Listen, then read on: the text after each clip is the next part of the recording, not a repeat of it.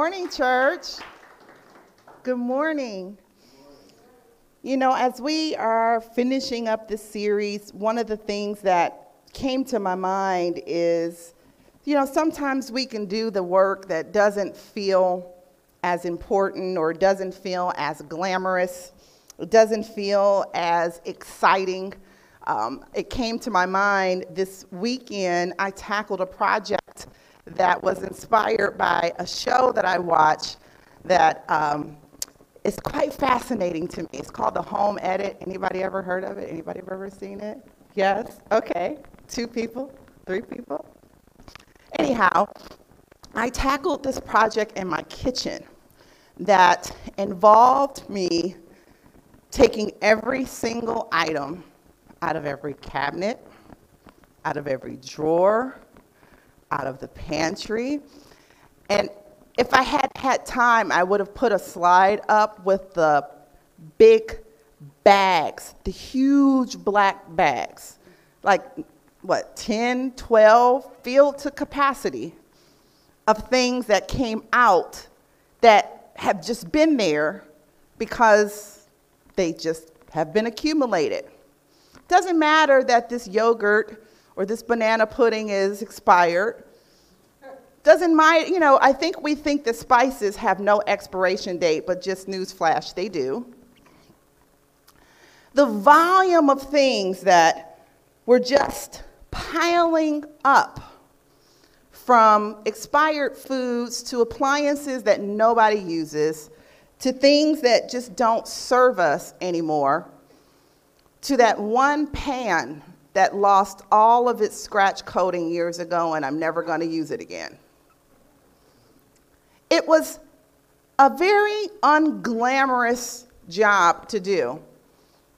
And yet, that sense of fulfillment I had when everything was back in a new place and everything was organized and everything was stripped down to the things that really benefit me, the things that will really be useful, and then really the things that now when I go to cook or when I go to get something, I won't have to lift up things and move things out of the way that are not important. It came to my mind as I bring forth this message this morning, that oftentimes our spiritual journey can be a lot like that. It's so much easier. None of my friends will know when they come over my house the wonderful job I did on my home edit, unless they're just really snoopy friends and they're like looking behind every cabinet and behind every drawer. And I do have a few friends like that. But for the most part, nobody will know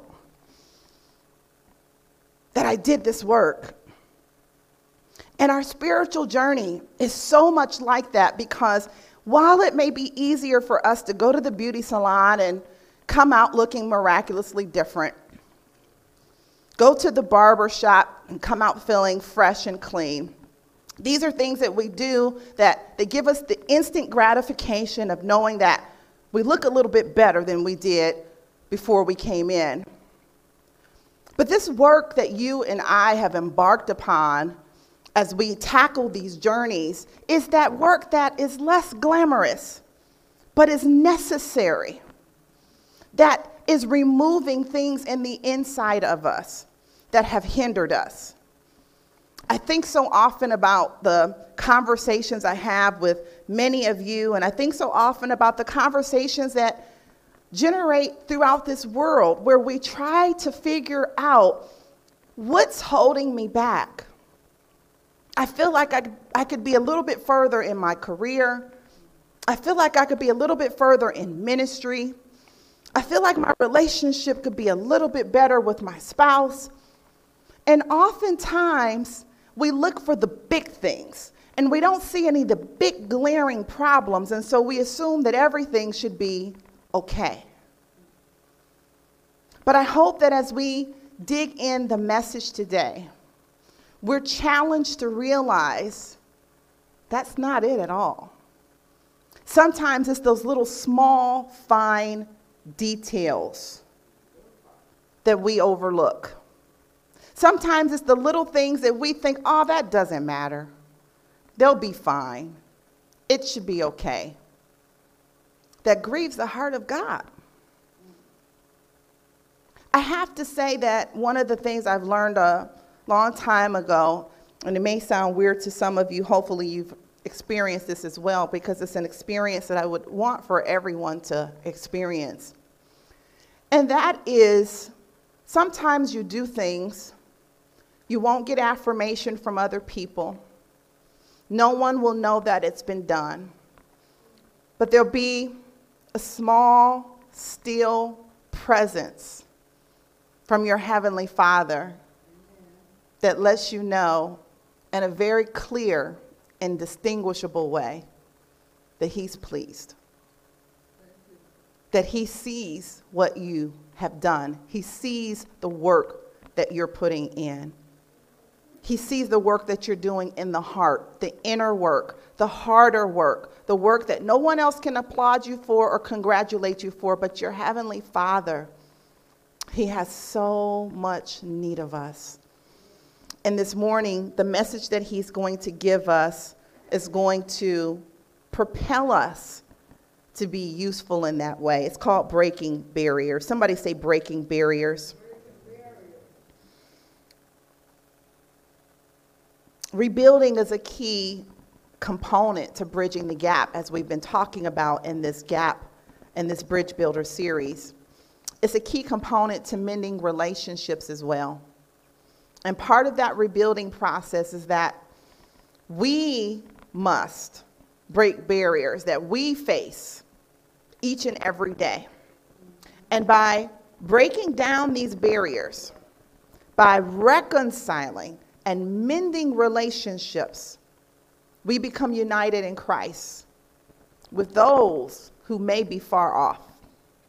I want to share with you a story I read. It's quite compelling. During World War II, Hitler had commanded all religious groups to unite so that he could control them. Among the Brethren assemblies, half complied and half refused. Those who went along with the order had a much easier time, as you can imagine. Those who did not faced harsh persecution. In almost every family, those who resisted, someone died in a concentration camp. So when the war was over, feelings of bitterness ran deep between the groups, and there was much tension. Finally, they decided that the situation had to be healed. Leaders from each group met at a quiet retreat. For several days, every person spent time in prayer, examining his own heart in the light of Christ's commands. Then they came together. Francis Schaeffer, who told of the incident, asked a friend who was there, "What did you do then?" He replied, "We were just one." As they confessed their hostility and bitterness to God and yielded to His control, the Holy Spirit created a unity among them. Love filled their hearts and dissolved their hatred. When love prevails, especially in times of strong disagreements, it presents to the world an indisputable mark of a true follower of Jesus Christ. You've heard me say this many times, not so much by the bumper stickers on our car or the crosses we wear or the paraphernalia that has the cute sayings that let us know that, yes, we are followers of Christ. But when we come together, when we break down barriers, when we show love and reconcile with each other, we become united.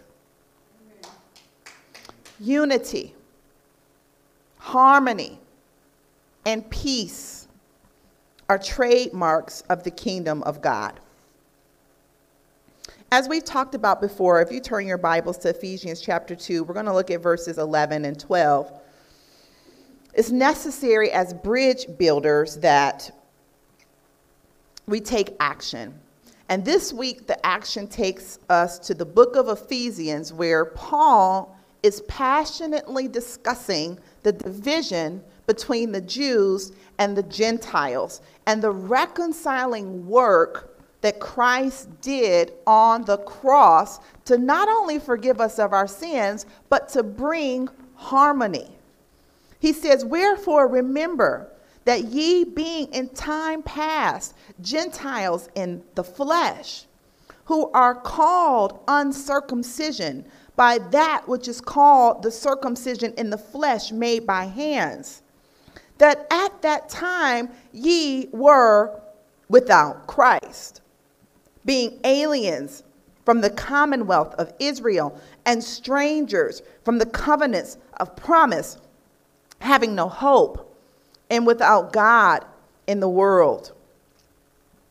Paul is clear in this portion of the scriptures that this is the hopeless condition of heathen living. Before coming to Jesus, Gentiles were in a desperate place. Amen? They were aliens, strangers, having no hope and being without God. This shows us that they were not only spiritually dead, but they also did not have access to God that the Jews enjoyed. And so my first point in today's message is reconciliation is a gift. Reconciliation is a gift. The word reconcile in the Greek is katalasso, which is an intensified word that describes an exchange. Originally used to describe two people exchanging money, the New Testament picks it up in its description of people exchanging an old way of life to a new. Think about two people who exchange their different positions for the same position, trading in an old life for a new life. As we look to break barriers among us and to build bridges, we must look to Christ as our example when we begin in the process of reconciling. We have the blueprints, the plans, and the tools. Now we recognize that in Christ we have the gift of reconciliation. That puts it in a whole new perspective. We're giving someone a gift. Just imagine and just envision in your mind, a fight that's taking place. I don't know what kind of neighborhood you guys grew up in, but in my neighborhood, when we grew up, if there was something that started at school, people gave what was called the gift of instigation. I mean, they made sure this was their entertainment. We didn't have cable. There wasn't a lot going on. We didn't have TikTok. So they egged this thing on throughout the day, right? Making sure that when we got off that bus, y'all gonna fight, right? I mean, they kept it going. And think about a scenario like that where, and you know how those scenarios were. One of the people really didn't want to fight, but you had to defend your honor, right? I mean, you weren't going to let them just sit here and talk all this stuff, and don't let them start throwing your mama jokes. Now we got to fight. Imagine a scenario like that when people are at odds and there's a disagreement and they really don't want to be at odds, but somebody said the wrong thing and now I got to do this. And now somebody's taking it down a path and you show up with the gift of reconciliation? What? You bring forth unity. You remind them of what they share in common. You remind them that they don't want to be in this fight anyway. In Christ, we have that ability, and we can be the facilitators of a more divine exchange, from old to new, from broken to whole, from offended to hurt, and to forgiven. One of the most powerful stories of reconciliation that I was able to find, you might have heard of this before, Corrie ten Boom. She meets her concentration camp prison guard after a talk she had given on forgiveness. And the guard asks her forgiveness. And as Ten Boom reaches out her hand to accept, this is what she describes, quote, "And so woodenly, mechanically, I thrust my hand into the one stretched out to me. And as I did, an incredible thing took place. The current started in my shoulder, raced down my arm, sprang into our joined hands, and then this healing warmth seemed to flood my whole being, bringing tears to my eyes. I forgive you, brother," I cried with all my heart. A concentration camp survivor being reconciled to her Nazi guard? Hard to imagine, isn't it? But it's an incredible exchange that is only in and through the power of Christ that something like this can happen. Prayerfully, we have never experienced or lived through anything quite of that magnitude. And if this person is able to extend forgiveness and receive a healing power in their whole body because of their obedience to this, I can only imagine as we begin to release the oughts, release the offenses. I mean, we can hardly scroll through Facebook without getting offended. And nowadays, we can't just be in disagreement and scroll. It requires at least a 30-page comment that then invites someone else to do a 20-page comment and then invites a battle that before you know it, we hate somebody we never even met. Reconciliation is powerful, and power is rooted in Christ. God's work of reconciliation is not only between singular persons, although that is probably how we are most often to experiencing it, but it's also between groups of people that are at odds, such as the Jews and the Gentiles were in the days of Paul. Because my second point is, now you are in Christ. You are in Christ now. That supersedes every other division and every other title and every other group and every other thing that you can think of. You're in Christ now. I don't know about you, but my family can be getting on my exact last nerve. But let some outsider, let somebody who's not a member of that group say, or even look like they're about to say, something about somebody in my family. That unity supersedes all the fights we had the day before about who didn't do their chores and who didn't do this. There is a unity that brings us and bonds us together and causes us to remain whole. Look at Ephesians chapter 2, verses 13 through 18, because just as the Jews and the Gentiles who were once at odds consistently are now joined in Christ and are one in Christ, we too can take these tools and these blueprints we have been discussing to break any barrier that we may face in order to build the bridge that will close the gap in relationships. It reads, "But now in Christ Jesus, ye who sometimes were far off are made nigh by the blood of Christ.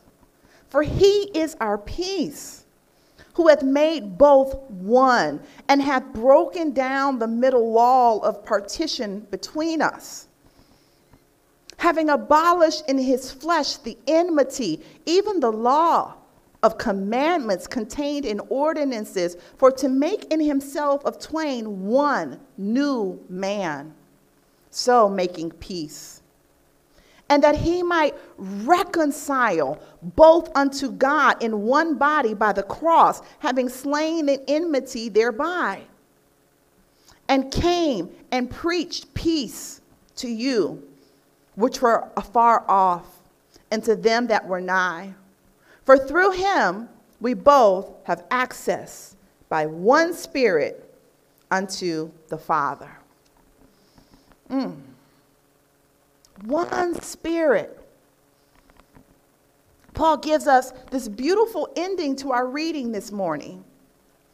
When barriers are broken, there is a level of peace and unity unlike anything else. Many people suggest different ways to draw near to God, and some think that you can draw near to God by keeping the law or by belonging to a group such as Israel or even the church. But the only way to be brought near to God is by the blood of Christ. What Jesus did on the cross, suffering as a guilty sinner in the place of guilty sinners, that unites us with Christ. He has reconciled us to the Father. He has built a divine bridge where there once was only a vast chasm. I saw another example. I was trying to figure out if it would even fit here, but it does. It fits. You probably haven't heard this particular one, but this one was about a person named Billy Neal Moore, and they were in jail awaiting trial in which they were going to be sentenced to death. And a minister had shared with him the good news.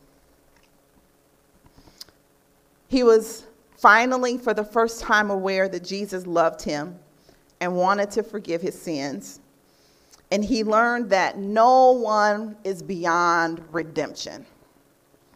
It's a powerful moment that I know that many of us have experienced. And maybe our sins weren't as great as his and it didn't land us in jail. But we all have that moment where we come to the reality that no matter what we've done, no matter how ashamed we are of the mistakes we've made in our past, no one is beyond redemption. And so when he heard this message, he took it to heart and he wrote to the family of the person who he had murdered. I don't know if he was expecting a response back, but he got one back. And the response that he got back was that they were Christians and that they had forgave him. The family then did something that was even further in an expression of forgiveness. And they petitioned the Georgia Parole Board to commute the death sentence. In 1991, Moore was paroled from prison, transformed by the grace of God and his victims' family members. And he said, quote, "When I was released, they embraced me like a brother." Moore said of Stapleton's family, he has been preaching the gospel of forgiveness to school children and church groups ever since. Just wow. Much like Moore, when we come to Christ, we realize that in him, we can break any barrier. Here's the thing I hear God saying: we can refuse to accept the offense.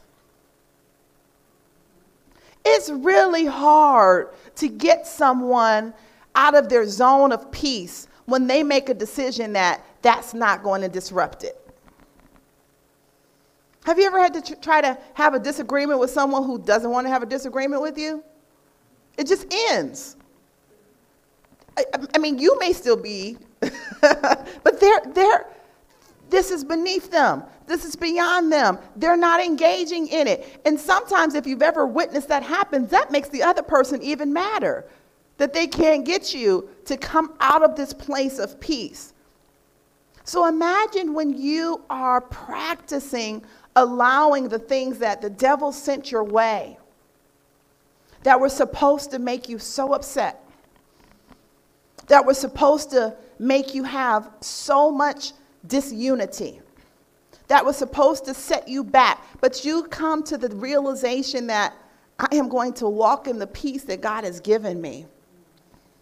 And I'm going to even go so far as to extend that peace to others. And in then so doing, you have completely foiled the plan of the enemy, because now not only is this person not going to die, not only are you not going to walk around with this hatred that is causing so much internal trauma for you, but now this person's going to be released, and they're going to go around and they're going to preach, and they're going to give other people forgiveness and teach them how to be free. That was not how this was supposed to work out. But yet, because we are those ambassadors, we're walking around here foiling the plan of the enemy left and right, as God needs us to do. Any relational barrier you face today can be broken down with Christ. I'm going to say it again. Any relational barrier you face today can be broken down with Christ. The question is, are you choosing to seek the ultimate barrier breaker for help or some other means? Who are you talking to me, Jesus? Are you choosing to seek the ultimate barrier breaker? Or are you going some other route? Y'all heard me tell the story before. I can pick on CJ since he's in children's church this morning, but it just cracked me up because his sister was away at college and she came home for just like a short period of time. Now, mind you, this girl had been playing basketball since 7th grade all the way up to, and then she like got a varsity letter like at 9th grade. So it was like the best thing to a pro athlete he was ever going to come across while he's out here playing for I-9 Sports. And this boy, she was trying to give him some tips. She was trying to give him some pointers. He's like, I got it. And we looked in amazement and we were like, you're 8. How do you got it? How do you know everything there is to know? You don't have no room for improvement. I mean, you don't want no help. Here you have an expert giving you advice and you don't want it. And God brought to my thinking at that moment, y'all are no different. Y'all grown-ups. Here I am, left you a whole Bible, a whole manual that you let collect dust on the coffee table. And I'm trying to help you. I'm trying to show you a better way. Anything less than Christ won't do. As Jesus himself describes in John 15:5, I am the vine. You are the branches. It's not you don't have to find, it's not a slide for that. If you remain in me and I in you, you will bear much fruit. Apart from me, you can do nothing. Woo. It depends on if you see the glass half full or half empty, how that makes you feel. Because some of you may be thinking, what do you mean I can do nothing? But I see something so different that I need you to catch this morning. In him, I can do anything. In him, when I'm attached to the vine, when I'm connected to my Father, when I'm drawing my source and my sustenance through him, there's nothing I can't do. But apart from him, when I get a little bit too big for my britches, when I get to thinking, oh, I got this, I know how to handle this, I don't need your help, that's when I find myself in trouble. Am I alone in this? No? Okay, no. So my last point, unity and diversity in Christ. The work of Jesus on the cross is the common ground of salvation for both Jews and Gentile. Therefore, there is no longer any dividing wall between us today. Jesus broke down the wall. The wall of separation is gone because the common lordship is greater than any previous division. Did you catch that? Lordship is greater than any previous division. If the lordship of Jesus Christ is not greater than any difference that you have with others, be it political, racial, economic, language, geography, or whatever, then you have not fully understood what it means to be under the lordship of Jesus. Whew, this is so hard for me because sometimes I just wonder, are we all reading the same Bible? Like, how can we be so hateful? Like, how can we put anything over the lordship of Jesus Christ? How can we put anything, our political beliefs, anything, how can we put something higher than God? For through him we both have access to the Father by one Spirit. Go to Romans 12:5. This is key because this is the key to unity. This is the key to unity when we begin to say to one another, but you know what, that's still my brother. I don't really like what they just said, but that's still my sister. I loved what I got last week when I was studying and I shared that example. And it's just continuing to encourage me of the ways that we can practice this practically. Romans 12:5 says, so we being many, So we being many are one body in Christ, and every one members one of another. The church is unified as one body. Yet, here's the part I want you to catch. We are distinct as individual members of the church. In the body of Christ, there is unity, not uniformity. Did you catch that? In the body of Christ, there is unity, but not uniformity. I love that. I love the freedom that God has given us, Excel Church, of how different we can be, but we're unified. I love the fact that some of us can wear sneakers and some of us can wear dress shoes, but we're unified. We err when we neglect either aspect. Unity should never be prompted at the expense of individuality. And individuality should never diminish the church's essential unity in Christ. Jesus is our common ground. Galatians 3:28 says, there is neither Jew nor Greek, slave nor free, male nor female, for you are all one in Christ Jesus.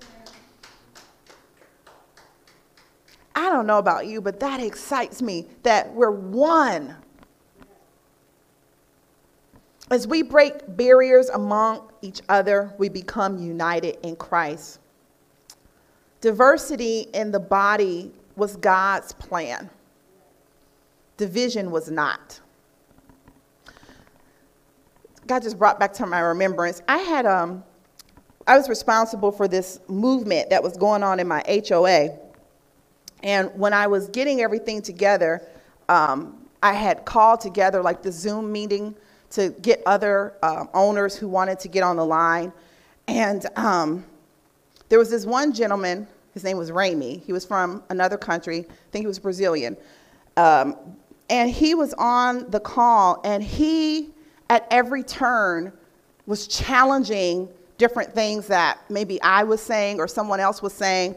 And he was doing it in the most respectful way in which to truly get an understanding and also to express a different way of looking at the situation. And I remembered as the conversation went on, some of the other owners were annoyed because he wasn't speaking with the same voice as everyone else.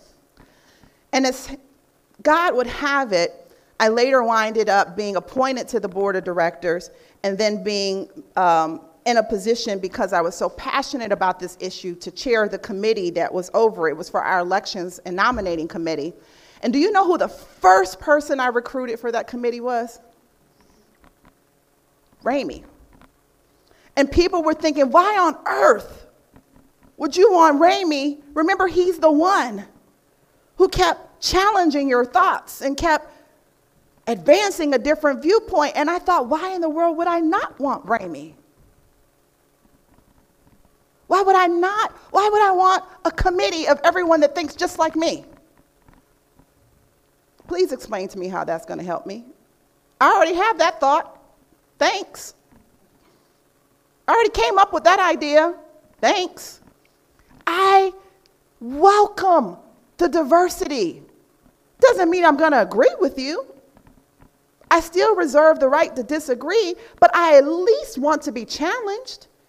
I at least want to know, oh, I hadn't thought about it that way. That's a good point. That's a part of the plan of God. That's a way of protection for us. And we don't realize it. And so because the rest of the culture is so in favor of us just surrounding ourselves with people that think just like us, that we actually isolate ourselves to our detriment.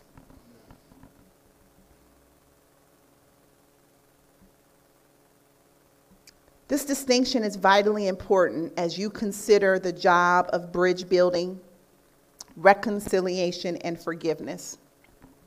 Diversity in the body is beautiful and good. Hostility and division does not reflect the kingdom of God to a watching world. Division and hostility are far from the heart of God. And reconciliation is the heartbeat of the kingdom. I want you to catch that. Reconciliation is the heartbeat of the kingdom. As we close, there's this, any of you play piano in here? Okay, so we got a couple people. A.W. Tozer says, has it ever occurred to you that when 100 pianos all tuned to the same fork are automatically tuned to each other? They are of one accord by being tuned, not to each other, but to another standard which each one must individually bow. So 100 worshipers meeting together, each one looking to Christ, are in heart nearer to each other than they could ever possibly be. Saying that, and I've seen this at work in the kingdom of God, oh my goodness, it's so powerful that we're not trying to link to each other, but we try to link to God. And as we link to God, that links us to each other because we begin to hear the desire of God, the heart of God, and it begins to move in us, and it moves to a place of forgiveness. I've seen it happen. It could be so trivial. It was real trivial. The other day I was working with my makeup artist. And this is just to give you an example of how trivial it can be, but it's real. And she was doing my makeup, and she pulled out like this big pack of makeup wipes. And at home, I have like a pack of makeup wipes with like 3 wipes left. And so she was doing it, and as I was looking at her, I was like, she should just give me that pack of wipes. If the thought came through my mind, she should just give me those. She got a whole pack. But I wasn't obnoxious enough to say anything. Do you know, after she finished using the wipes, she was like, I'm just going to give you this pack. And I said, stop. Stop. Are you kidding me? And it was like, I understood. It was like it went from my heart to the ear of God, and from the ear of God to her heart and out of her mouth. I've seen it happen 1,000,000 times when we're unified in Christ, that you don't even have to say anything to that person. But if that person hears from God and you are talking to God, whoo, talk about marriages, talk about relationships, talk about co-workers, talk about a shift in the atmosphere. But Jesus is the key. He is our example, and he's given us the divine blueprints and the plans that we need to follow. We must be willing to get out of our comfort zones and routines in pursuit of this forgiveness and healing that we've talked about so much in this series. And like the father in the story of the prodigal son that I shared with you last week, we run towards reconciliation. We extend a hand in the process, and we celebrate when relationships are restored. Healing is at the heart of our Father, and reconciliation is the ministry he's given us. If there's anything inside of you that thinks, oh, I want to be in ministry, I'm ready for my next level of ministry, then this is the assignment that you grab a hold to with your whole heart. Not the assignment of preaching in the pulpit, being on YouTube, being on television, the assignment of reconciliation. What can you do today to build a bridge? So that's my challenge for this week. As we leave here this morning, as you talk in the car with your spouses, as you eat lunch, ask yourself, what can you do today to close the gap and decrease the chasms around you? It takes intentionality and grit, but it starts one person at a time, and today it can start with us. Let's pray. Father, I thank you for being such an awesome God. You are awesome. We love you. We exalt you, we magnify you, we lift you up.